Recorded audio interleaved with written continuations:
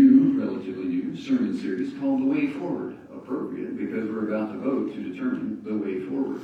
It's almost like somebody thought about that. I don't know. The way forward goes like this. Last week we talked about our mission. We're going to talk today about our values. Then we're going to talk about our vision, our leader. And then I thought it would be appropriate to stir up a little home family spirit with We Are Word Serve.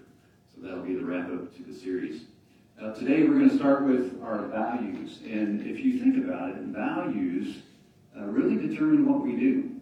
And if you are a Facebook or Instagram follower, you saw a post yesterday that said, what does your to-do list say about your values? Because we can say we value certain things, but unless we're actually doing them, is it really a value? Or is it just are we saying that because we think we should say that? Are we believing that because we think we should believe that? But we really do other things. So there's a reason that we have pithy sayings like actions speak louder than words. Because what we do reflects what we value. I don't know how many people are familiar. How many people have heard of Simon Sinek? Awesome. This will go well. So I wouldn't expect you to. He's a leadership expert, a secular leadership expert. He's also British American. I thought I'd throw that out for you all. He started a seminal work in 2009 called Start With Why. And he talks about business leadership psychology and marketing and selling primarily, but there's some serious spiritual principles I want to pull out today. Here's a picture of Simon giving one of his famous speeches. And the thing that makes it unique is he always says, start with why. If you think about the question why answers what it is you value. Why do you do what you do? If you get that question, you found what you value. And he says, I don't know if you can see these three circles that he's drawn. The outmost circle says what? So he's talking to business organizations, but I'm talking to the body of Christ. So just make that little jump with me. What do you do? And then the next circle up is how do you do that? And he's talking strategy primarily. And then the center of the bullseye is why do you do that? And he says that we often communicate from the outside in. And especially in business and marketing, but I would also offer we communicate from the outside in when we try to make disciples. Think about this. And think about something that you've really bought into. Like, I'm committed, die hard, I will do this no matter what. I bet you have penetrated the outer two layers and made it to why. Because if there's, you just think about that thing that you're really bought into. Somebody told you what it was. You probably figured out how to do it. But you've also probably answered, why do I do this? Why is this important to me? And if you've answered it, I bet you're still doing it. And if you haven't answered why, I bet you're not doing it anymore, or you do it sporadically. Are we registering? Is this resonating with people? Okay, let me give you a concrete example. I'm going to use church speak here for just a second. What do we do, Word Serve? Serve. We make disciples and we serve. That's true. We make disciples. That's what we do. How do we do that? Hey, good one. What else? Serve the Lord. Serve. Talk to who? So you're basically saying the same thing. Talk to people, spread the gospel. Good, good. Relationships. And at Word Serve specifically, those relationships start with this one, and it goes to this one. We call them community groups. Good. What else? How do we do this making disciples? Share the Lord. Good. What was it? Invite them to come. Absolutely. Scripture, yeah, I knew it was going to come out eventually, right? Subtle hint. So, what we do, we make disciples. Fair enough, okay? How do we do that? Well, we read the Scripture, we pray, we invite people, we have relationships, we serve in the community. You want to join us? Maybe. I mean, it sounds appealing. But see, I've never, in all my years in church work, rarely do we get to that third level. Why would I do that? The better question is, start with, why would I follow Jesus? If we can answer that, then I think we've got a more successful engagement and a more vibrant life, by the way. Now, I want to pause there for a second, put a pin on that. We're going to come back to it. But I want to go into the scripture here. We're going to go into 1 John today. That's not one that is most commonly read.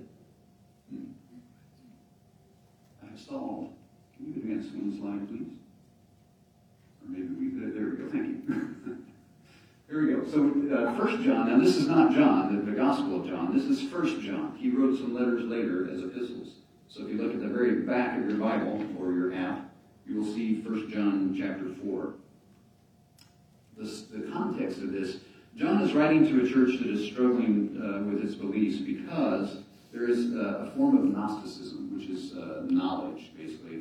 Knowledge-based false prophets that are coming through and leading people astray from the teachings of Christ. So they're, for example, questioning the divinity of Christ. Did he really raise back to life?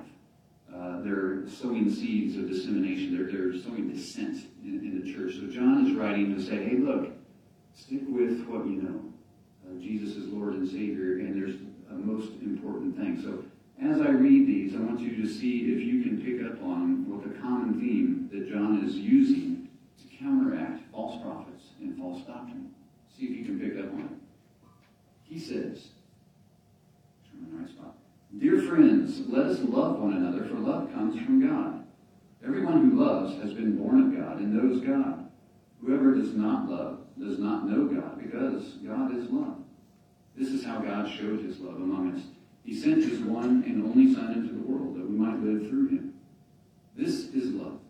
Not that we loved God, but that he loved us and sent his Son as an atoning sacrifice for our sins. Dear friends, since God so loved us, we also ought to love one another.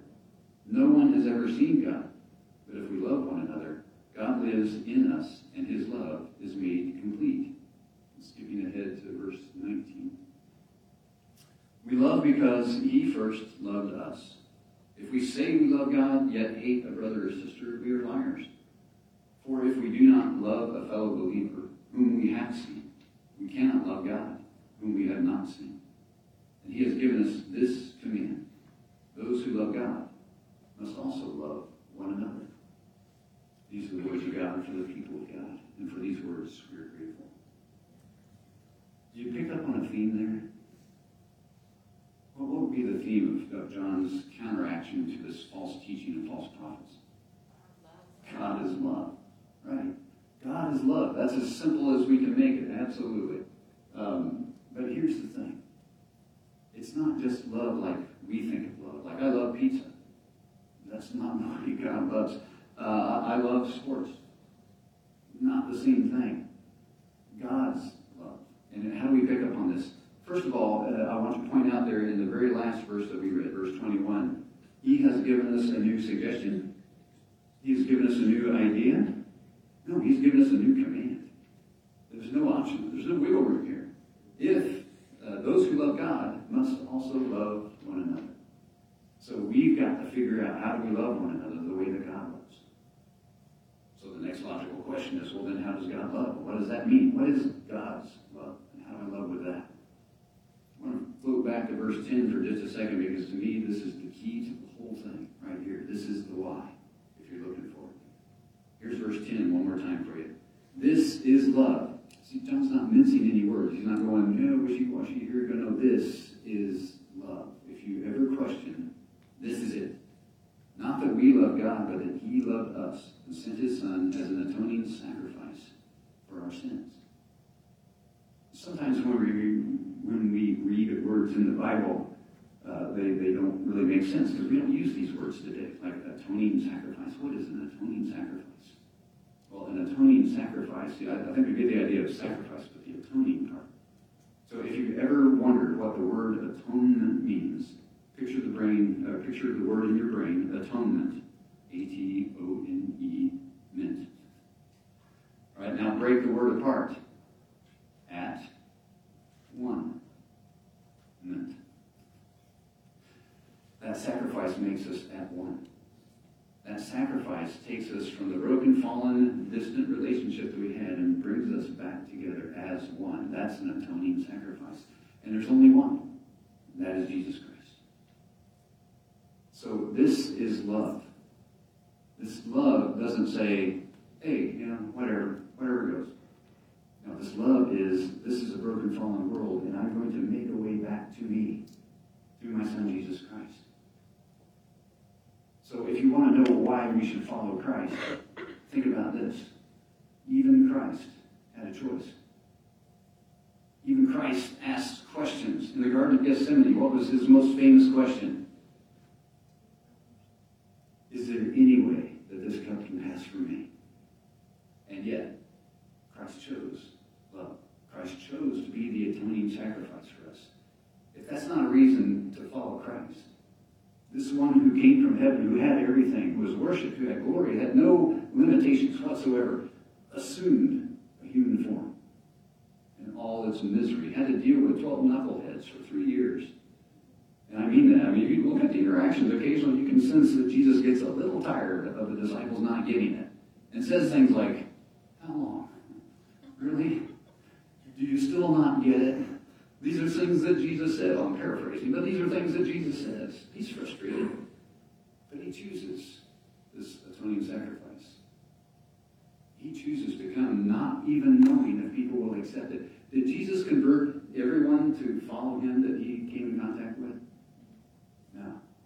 Does Jesus' death mean that every person in the world is going to accept that death and be saved? No. Why would the Prince of Peace, the Son of the living God, come down and suffer all this misery, not even knowing if you're going to accept the gift that he offers? I can only come up with one answer. That's a love that I can't understand. But sure I'm grateful for it. I want that love. God's love changes everything. Maybe you've experienced this. And if not, I encourage you to reflect on your life, and I'll bet you have. God's love can change relationships. Relationships that have been damaged, relationships that have been severed, relationships that are hard.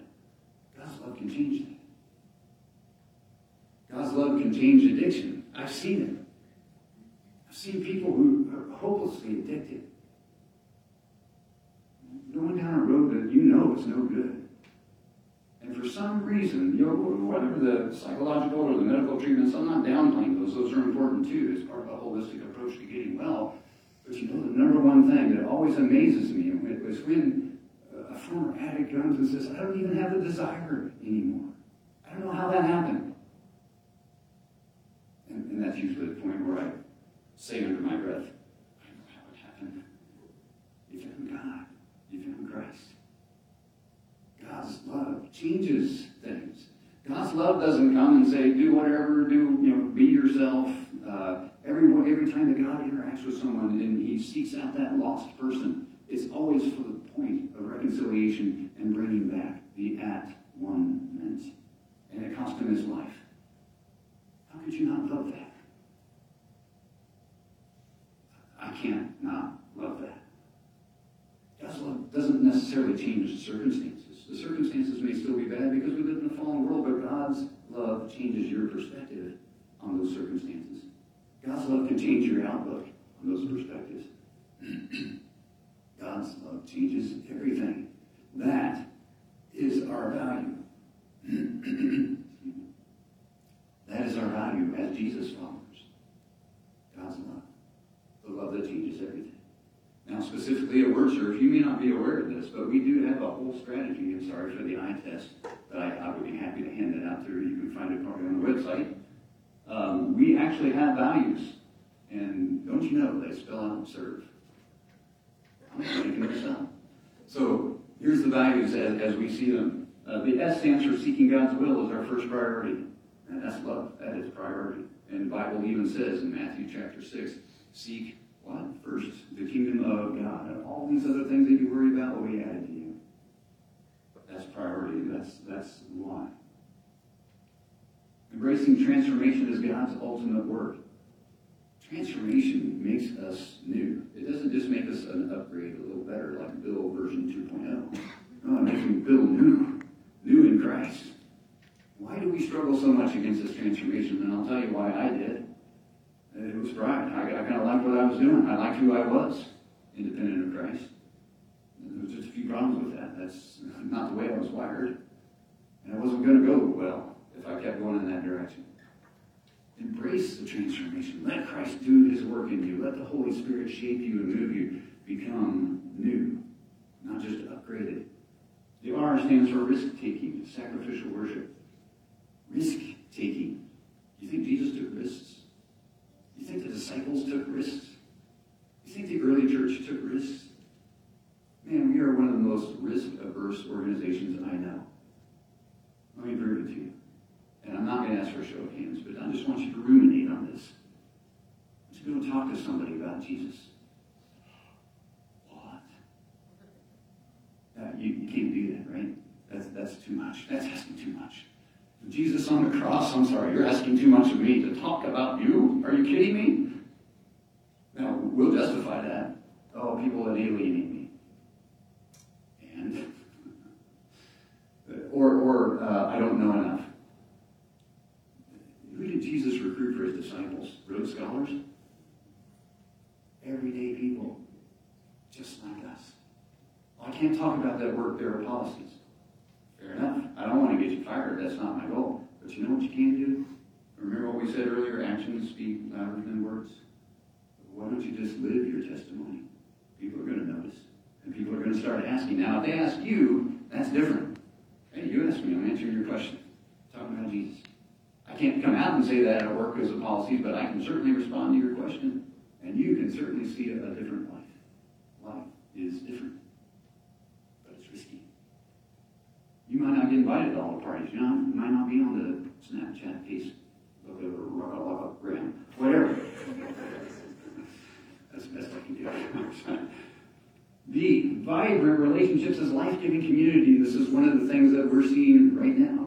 And I'm not talking relationships like, how's everything going? Fine. That's not a vibrant relationship. That's a polite relationship. We don't have to be polite when we're with family. You know that, right? At WordServe, vibrant relationships mean if I'm having a bad day, I can talk about that. If I'm having a question about my faith, I can ask that question. And nobody's going to ostracize me or throw me out this door or never talk to me again. If I'm struggling with work, with my family, with my relationships, whatever, I can talk about that. That's a vibrant relationship. That's a life-giving relationship. This isn't just a, hey, how you doing? Everything's fine, plastic smiles organization here. This is real life. And it can be vibrant. Finally, elevating others as God's masterpieces. One of my favorite sayings is, the rising tide lifts all boats. There's enough trash talk. There's enough division. There's enough polarization. There's enough tearing down in society today. We don't need to add to that. In fact, we need to counter that. God's love can change that. God's love can change the way I think. God's love can change the way I speak. God's love can change the way I act. Maybe it's time that we adopted that kind of love. And if so, maybe we found our why, our value. Because if you go out to ask people, let's just take an example. I want these fine young people that I met in a coffee shop, not really, it's not true, but pretend with me, right? Hey, I would love to tell you about WordServe. We make disciples. We read the Bible. We pray. We schedule things like service projects, and we do community groups. So that's more stuff on your calendar. Want to join us? Who's going to take me up on that offer? Yeah, nobody. So let's back out. And instead of talking from the outside in, let's talk from the inside out. Let's start with why, as Simon Sinek says. Hey, God's love changes everything. But let me tell you about a time in my life where God's love changed everything. And tell your story. Tell how God has changed you.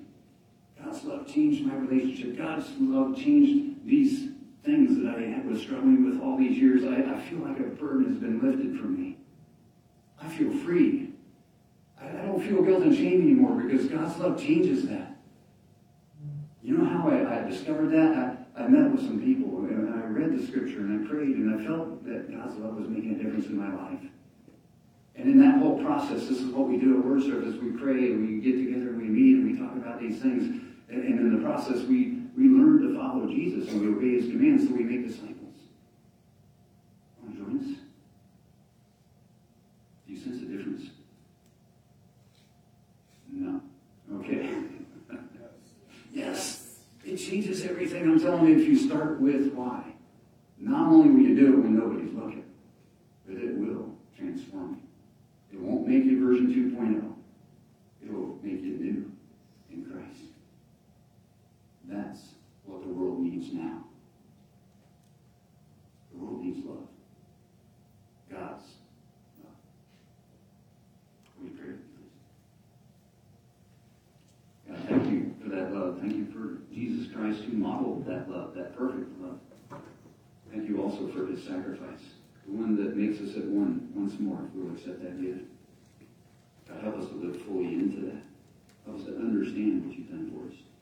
And help us to love, not follow out of duty, not focus on what and how to the detriment of our relationship with you, but focus on why. Your love.